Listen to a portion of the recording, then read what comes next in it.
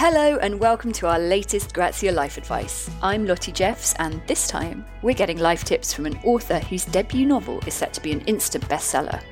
Hi, I'm Lizzie Damelula Blackburn and I'm the author of Yinka, Where Is Your Husband?, which is out on the 31st of March 2022. And I'm this week's guest on the Grazia Life Advice podcast. Lizzie Damelula Blackburn has landed a 2-book deal with Penguin after writing her hotly anticipated debut, Yinka, Where Is Your Husband?, while also working full-time at Carers UK. I couldn't believe it because I was like, me? Are you sure? Because I don't have like a master's in creative writing or like a writing background. I always loved writing when I was a kid, but then I stopped maybe like when I started secondary school. Coming up, Lizzie talks about the role religious faith plays in her life and how important it is to her well-being. Every morning as part of my devotion, prayer and meditation, I make a list of 10 things that I'm grateful for. And it just kind of helps me to keep grounded, to have a bigger, better perspective on things as well. And she shares her worries about her ability to communicate. It led her to seek help from a speech and language therapist. I would compare the way that I speak with others. I didn't feel like I could express my thoughts in a articulate way. I know it sounds weird because you're probably thinking, oh, but you sound okay. But it's been this thing in my head where I just don't feel like sometimes my tongue and my brain connects. This is another fascinating and super positive conversation with an inspirational author. So let's get into it. Hi Lizzie, thanks so much for joining us on the Grazia Life Advice podcast today. How are you? Hi Lottie, I'm really good, thank you. I'm feeling very refreshed. It's a new week. How are you? I'm good. I'm not feeling refreshed, but I'm sure I will be after speaking to you. How are you feeling about your amazing, buzzed about novel, Yinka, Where Is Your Husband?, coming out imminently? Wow, it feels surreal and I'm really excited. Also quite nervous as well because I know next year is going to be super busy, but it's like good nerves as opposed to like bad nerves. But yeah, super, super excited. I just can't believe it's coming like, I think less than 5 months or something like that. Because when did you finish the book? Has there been a long period of time between finishing it and then it being read by people? Yeah, so I finished it, I think last year, May, and I got a publishing deal in last year, June. So yeah, it's been like it's been quite a long journey, but I quite like the fact that it's gone at a very slow pace, at a steady pace, because I've been able to enjoy it a bit more. Maybe it's quite good as well to have a bit of distance between writing it and being like in the thick of the story and the creative process and then it coming out. Maybe that distance is quite healthy. Yeah. And also I wasn't really actively on social media last year, and I've had to do that more so this year to help promote the book. So I think kind of easing my way into social media has kind of helped. Interesting. Well, maybe we'll come on to that in a bit because you're here to share your life advice with us. And I'm really interested to talk to you more about your life advice. I've had a little peek before we've got into this conversation, and there's some that I'm really excited to get into with you. So your first piece of advice, Lizzie, is in all things, give thanks. Where does this come from and what does it mean to you? Yes, so it actually comes from the Bible. It's repeated time and time in the Bible. I'm a Christian, FYI. God places a lot of emphasis on being thankful and expressing gratitude. And that's something that I try to live my life by. So every morning as part of my devotion, prayer and meditation, I make a list of 10 things that I'm grateful for. And it just kind of helps me to keep grounded, to have a bigger, better perspective on things as well. And also it helps me from looking inwards and not just being so focused on myself and my problems, because there's other people out there who are in a worse position than I'm in, and there's so much to be thankful for. Yeah. Even if I'm going through like a rough time, I can always be thankful for the fact that I have 2 legs and 2 arms and eyes to see. Like it can be as basic as that, but yeah. Is it hard to do that every day and find things every day to be grateful for? Because I can imagine if I was doing it, I'd almost feel like I'd exhausted all the things I was grateful for and that it might be more of a challenge, but like a good challenge to actually then get to a point where you're like, what am I really grateful for today? Do you know what? I find myself repeating some of the same things. For example, I always include the 2-book deal I got with Penguin. And that's something that I never want to take for granted because it's been so life-changing. So, I do find myself repeating the same things. Like I'm grateful for my family and my friends. But actually, it's a big deal because, like I said before, not many people, there's people out there who don't have some of the things that I have. So, it's very important for me to be as grateful as possible. Yeah, and I guess there's something in that idea of repetition and just really it being embedded as an idea to say the same thing every day. Like, I suppose that's what's so nice about prayer, like just the repetition of something. It almost becomes like a meditation or a mantra that you're telling yourself, and it becomes more true the more times you say it. Exactly, yeah. And also it just gives me a sense of peace as well. And I just get into a state where I'm so overwhelmed by God's love. Like, I just feel so blessed. And I've been through some rough times in the past, like in my, growing up. And just to see how far I've come, it just kind of makes me realise that, there's always a light at the end of the tunnel.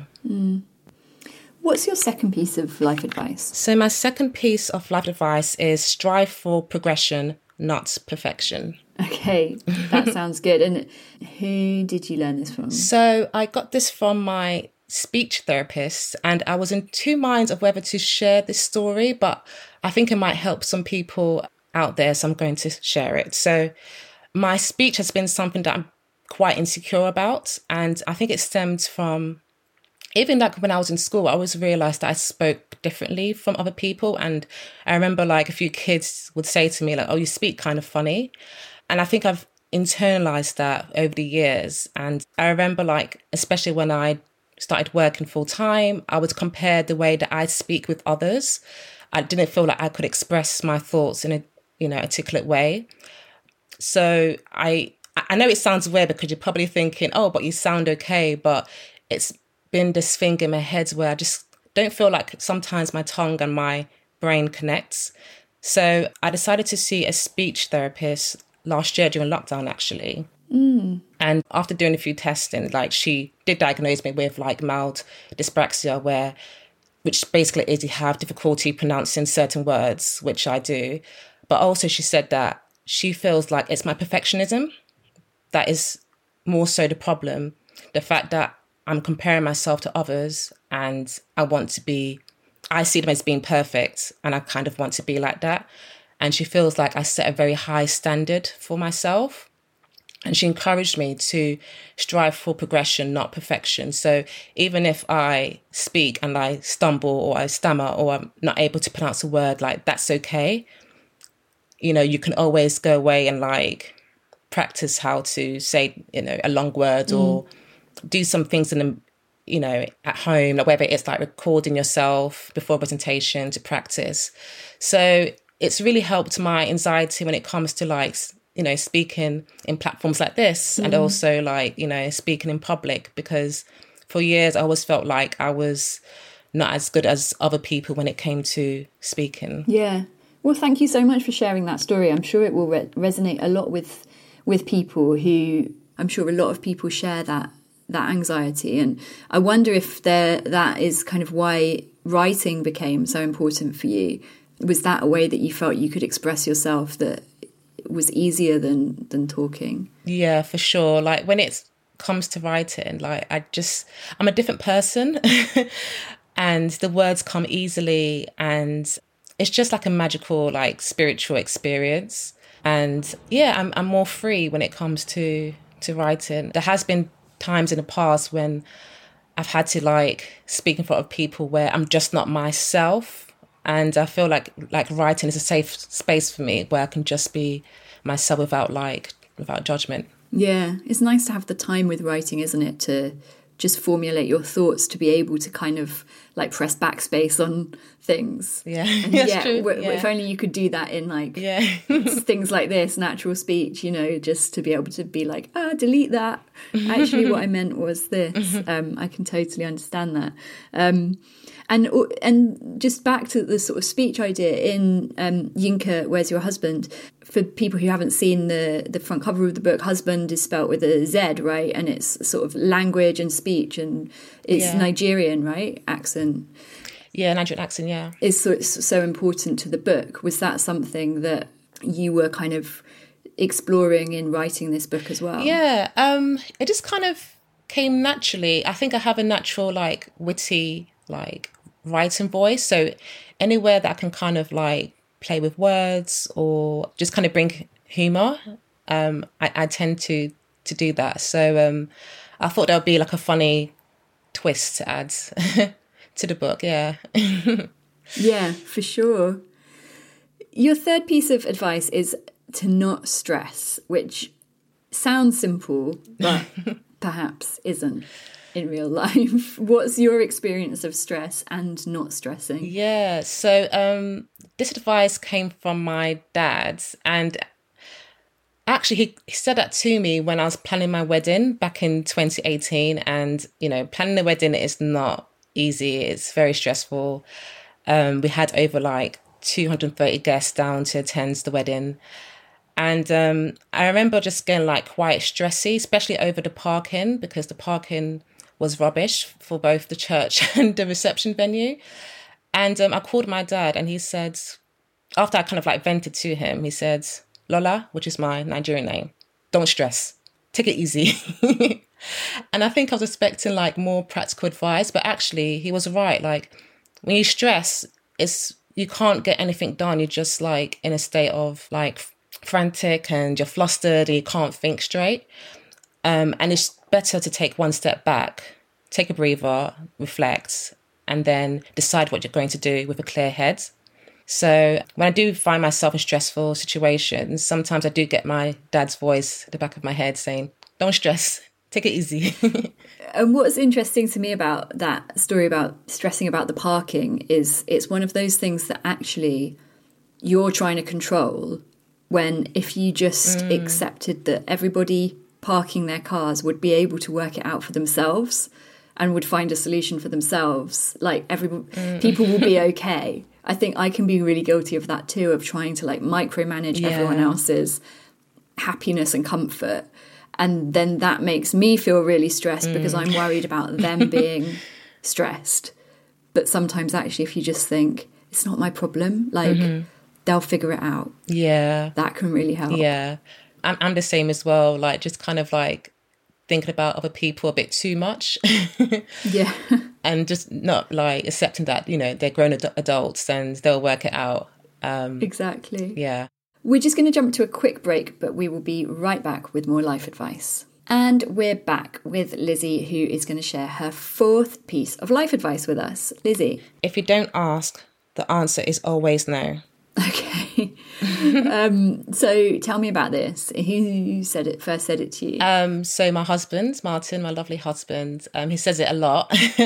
And he's more of a idealist, and I think I'm more of a realist. Like he's more likely to shoot for the stars, whereas I will ask like 101 questions, like, okay, how are we going to do it? What equipment do we need, etc. But he's always emphasizing the importance of just kind of throwing your hat in the ring, because you never know the outcome. Because if you don't ask, then you could potentially miss out on an opportunity. And also, if you ask, there's a 50-50 chance of the person saying yes or something in between. Maybe they can't help. They can point you into the direction of someone else. Like so many possibilities and opportunities can come from just asking. Yeah. So you might as well. What do you think it is that holds you back from asking? I think it's the fear of rejection, and also the fear of not hearing back, which sometimes can be worse than someone saying no. Oh, yeah, it's the worst, isn't it? Silence. You kind of get paranoid and think, okay, like, did I say something wrong in my email? Like, should I have phrased it differently? Yeah, so I think it's the paranoia that comes afterwards. Yeah, I can understand that, yeah. Your fifth piece of advice is don't rush to have kids. Is this something that you have done or wish you had done? So, no, I don't have kids yet. So this advice is from my in-laws. So they got married back in the 80s and didn't have kids until like 5 years later. And people were kind of like asking them, okay, where are the kids? What's happening? But they've always emphasized to my husband and I that we should take our time, because once the kids come, like, they're not going back. And, you know, kids really shake up things. You can't move in the same way. Like, you kind of have to put them first and prioritize them and kind of base your timetable around them. So I've been married for 3.5 years, and my husband and I are just going to, you know, do things at our pace and at our time, and just enjoy the time that we have together and build a strong foundation so that when the kids do come and it's stressful, we've got each other and, you know, we're solid. Do you find that you get a lot of pressure from family or friends to get a move on? Is it hard to keep that mentality when other people are pressurizing you? Thankfully, like, my friends are not pressuring me, like, and I've got a good network of friends. My mum as well, she doesn't pressure me, she just prays for me. Like, okay, when the time comes, you know, I just pray that you have a smooth pregnancy and healthy kids.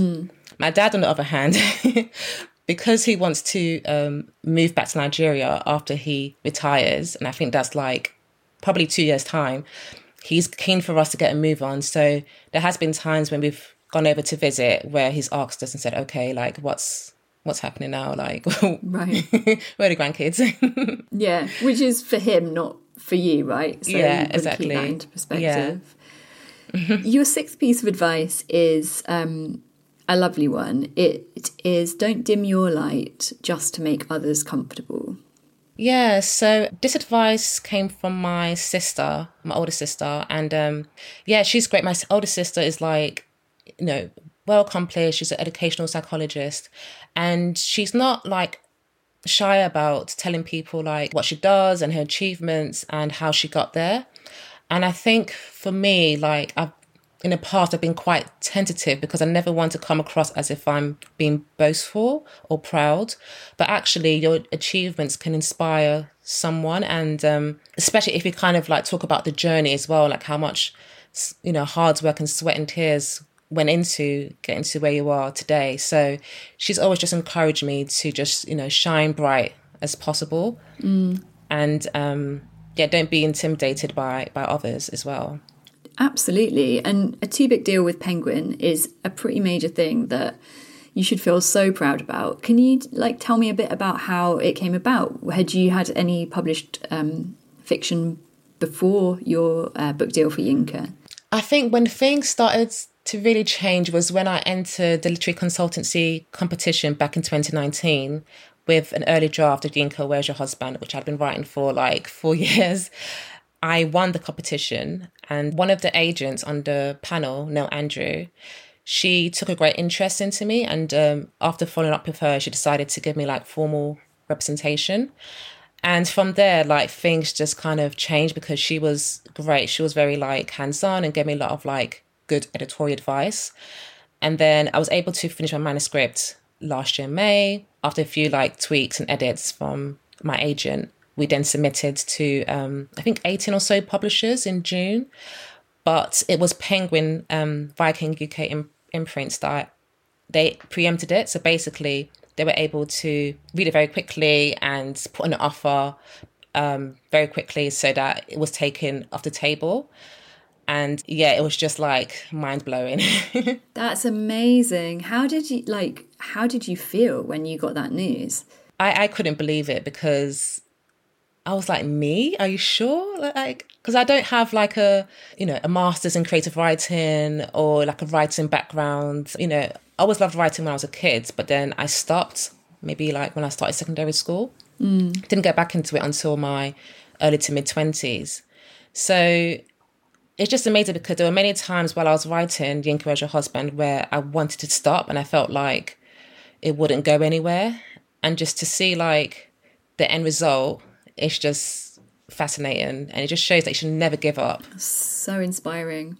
And were you doing a day job as well as writing? Yes, yeah. So I was working at Carers UK, which is a charity that advocates for unpaid carers. And my team were great because they all knew that I was writing. So they were checking on me and asked, how's it going? And they just took a lot of interest as well. But it was hard to juggle the two, especially working in London and commuting from Milton Keynes, which is like a 2-hour commute each way. Yeah. Oh my God. Yeah. Where did you find the time to write? Were you just doing it on your phone on the train and stuff? Yeah, I'll take notes on my phone, early hours, like weekends, annual leave. I'll take like a week off to write. Yeah, just squeezing it anywhere I could, really. Actually, lockdown was a blessing for me because that gave me the time to finish my manuscript. Oh, amazing. Yeah. Yeah. And were you able to then share with your team, like we spoke about, in the piece of advice about not dimming your light to make others comfortable? Did you feel like you were able to kind of share your success with your team, or were you kind of reticent to really acknowledge it in front of them? Yeah, so I think initially I just shared the UK book deal, and then I told them about the US one later on. I'm not too sure why I did that. I think because it was lockdown and the pandemic and people were going through like a rough time. I just wanted to be mindful of when's the best time to like share this good news.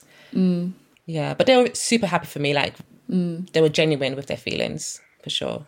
What would be your advice to someone that was just starting out with writing, who maybe felt like you know, that they hadn't done a creative writing course, they hadn't necessarily come from a family of writers or intellectuals or people that were kind of giving them a foot up into that world? What would be your advice to somebody that wanted to write something and have it published? I think the fact that you have that desire and the passion, like, don't ignore that.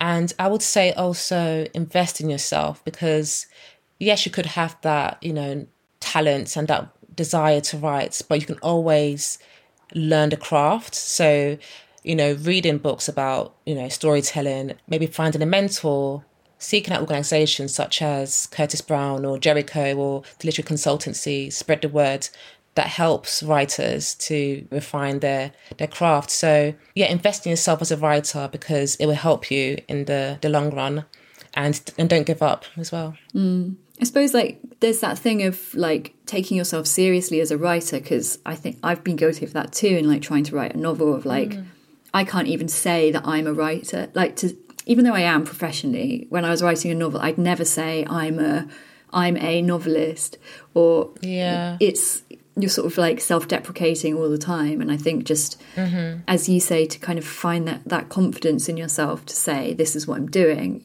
even though I'm not a quote unquote writer yet, I am writing, and that therefore makes me a writer.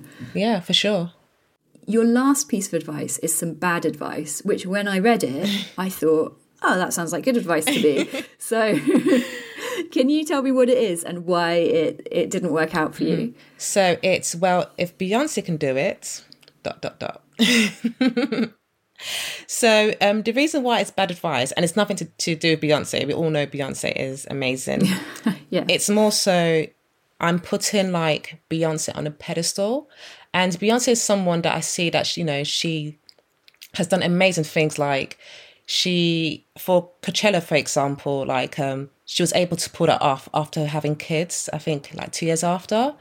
And sometimes I used to be like, wait a minute, if Beyonce can do that, how comes I can't manage to write like 500 words in a day?